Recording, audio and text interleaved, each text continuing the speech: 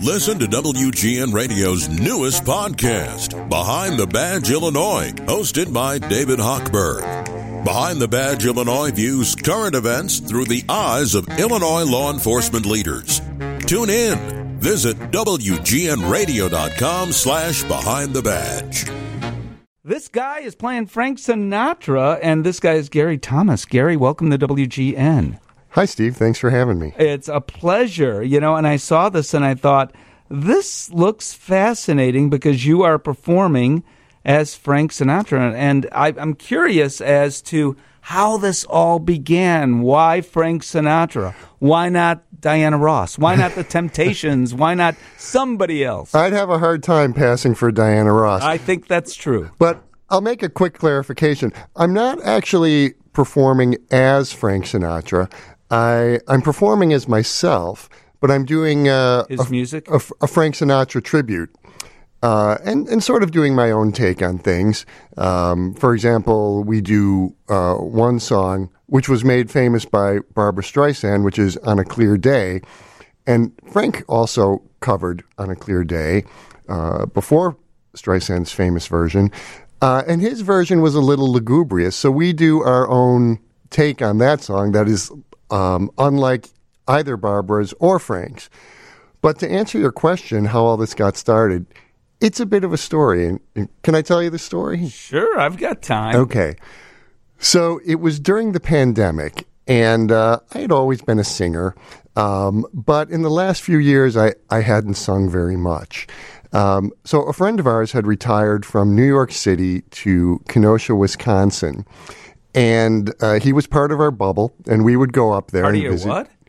Part of our bubble. Oh, right. Our It's bubble. during the pandemic. Yeah, because we weren't seeing people. We were know. hardly going out. And so there's this supper club that was open, and it was between Kenosha and Racine. And this supper club is called the Hobnob. And it's right on Lake Michigan. And the Hobnob opened in 1954. And inside, it's very, I don't know what you'd call it, like very, Hollywood Regency kind of style. And there was a piano player, there is a piano player by the name of Michael on Saturday night. So they sat us right next to Michael. And Michael's playing, and I'm thinking, wow, this place is great. And I thought to myself, someone should be singing Sinatra here. And I wasn't even particularly into Sinatra at the time. Mm-hmm. So I asked Michael, I said, hey, Michael, we're up here fairly regularly. Next time I come back, can I sing a couple of Sinatra tunes? He said, sure. So I came back the following month, and we tried to wing it, and it was a big disaster. We hadn't rehearsed first. The microphone was of low quality. The PA was crackling or whatever. So I said, Michael, can we try this again, but can we rehearse at your house first? And he said, sure.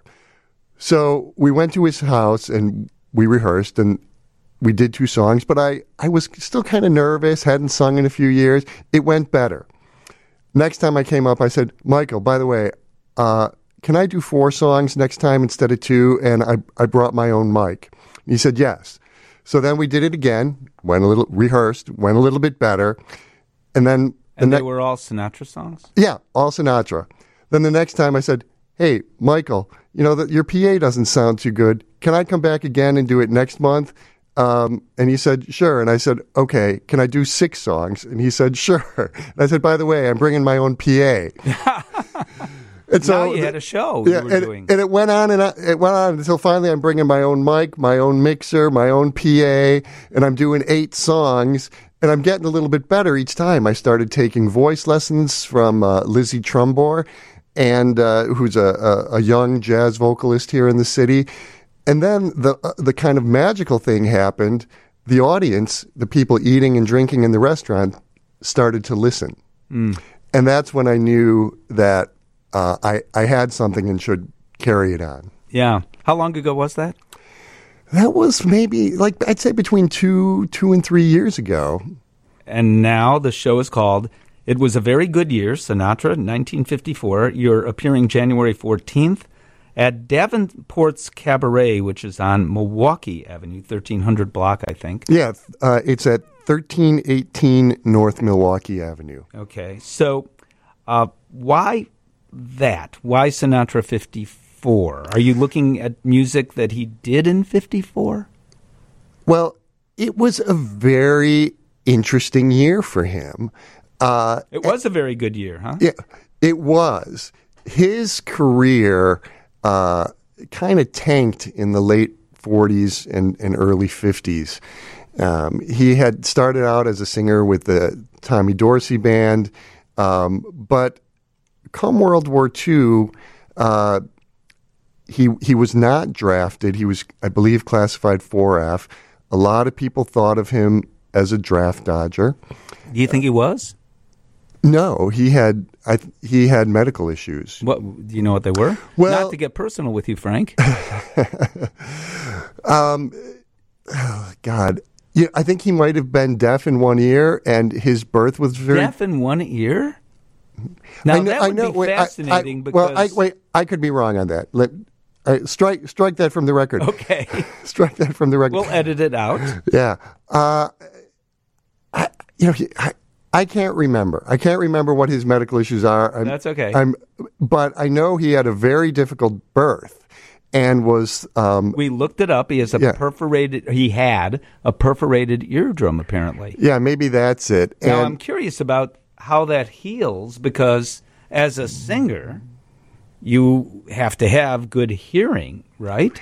And at that point in time, they didn't have ways, as they do now with technology, to accentuate that hearing if you don't have it. But Paul Simon and Garfunkel fame, right? Yes. He just said, I'm not performing anymore because my hearing is going. You know, so that's interesting in of itself. Yeah, I mean, whatever he was doing, it worked, right? As a singer, yes.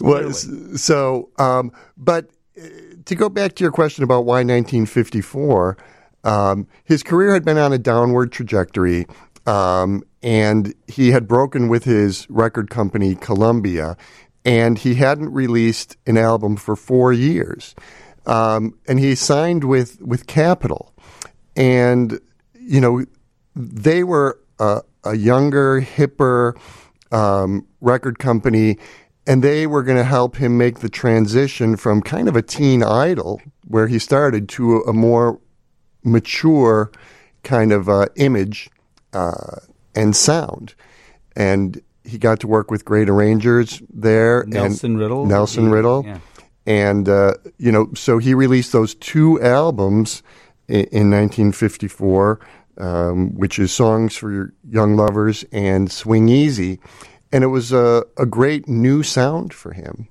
And so after not having done anything for 4 years, it was a big comeback year for him. What is it about the fact that I'm talking to you now, that there's such interest in Frank Sinatra all these years later? He passed away, as I recall, in the early 1980s? No. I think it was either the later 80s or early maybe 90s even? Yeah, he released 2 big albums. He passed away in 98. Oh, okay. I've got a producer who's on it. Thank you, Colin. Yeah. I mean, his biggest albums, I think, were in the early 90s. His 2 duets albums. Yes. Those were the biggest albums he had, which is kind of ironic. Yeah, sold more units than any of his other albums. He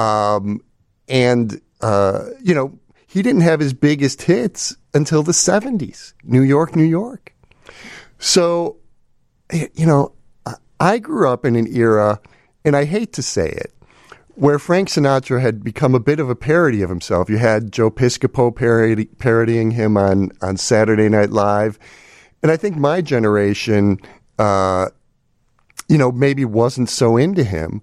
But, there had to be something there to parody.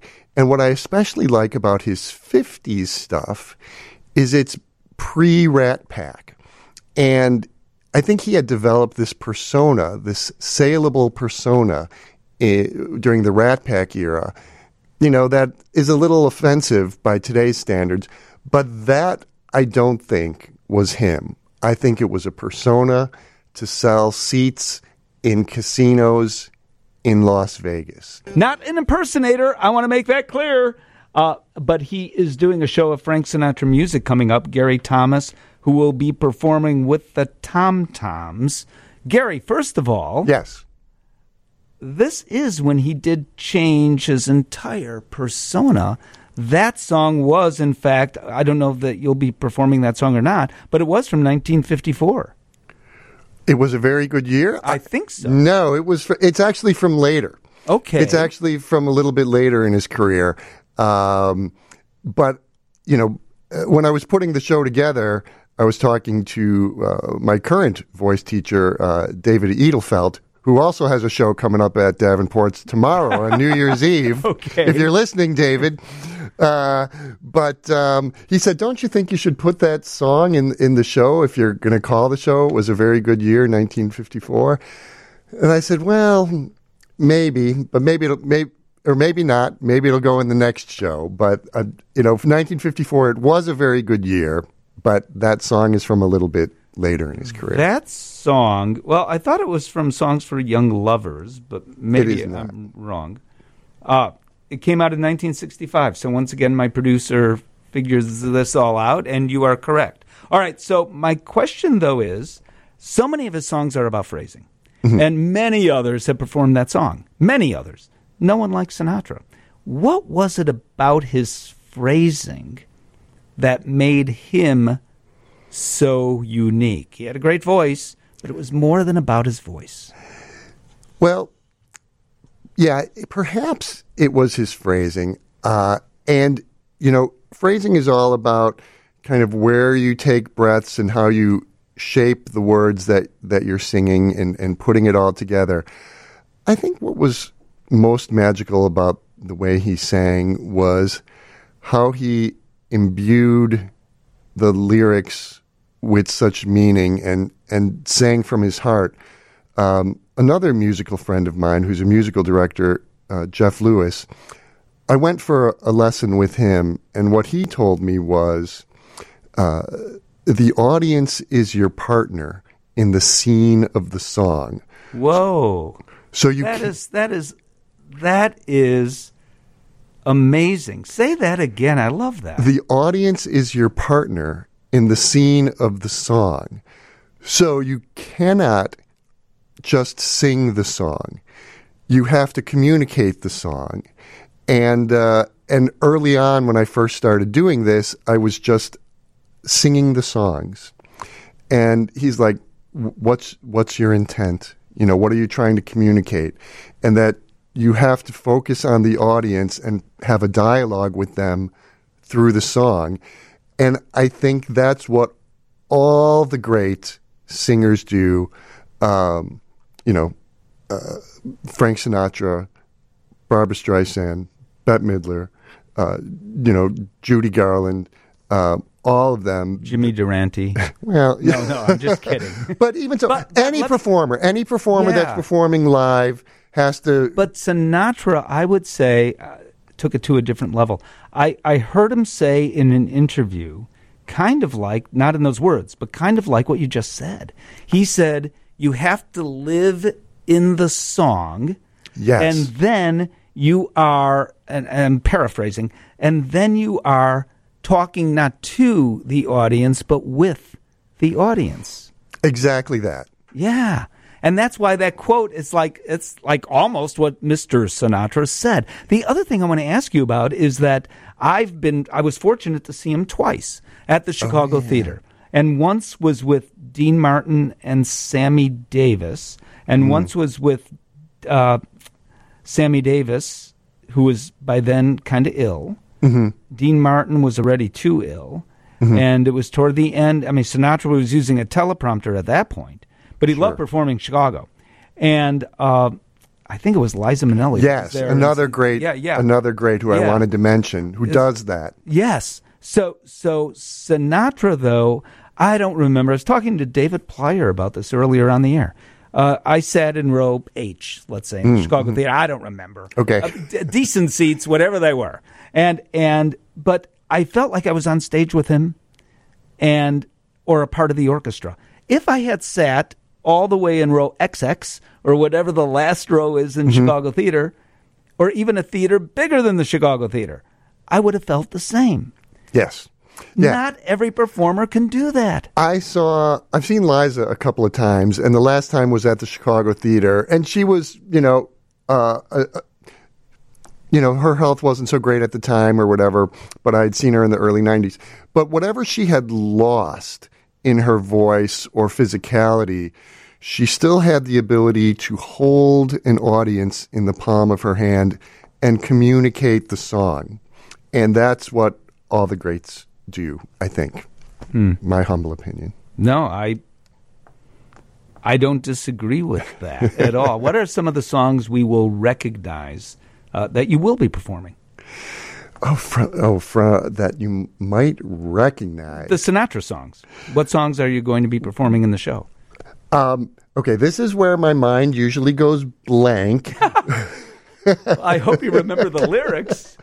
I do remember the lyrics. Okay. I'm going